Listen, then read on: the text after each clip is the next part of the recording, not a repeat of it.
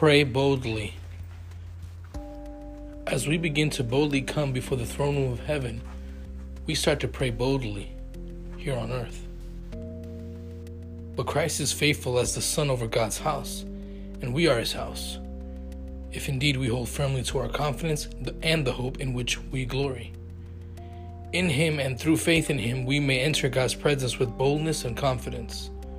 So we say with confidence, "The Lord is my helper, so I will have no fear. What can mere people do to me?" Therefore, since we have such a hope, we are very bold.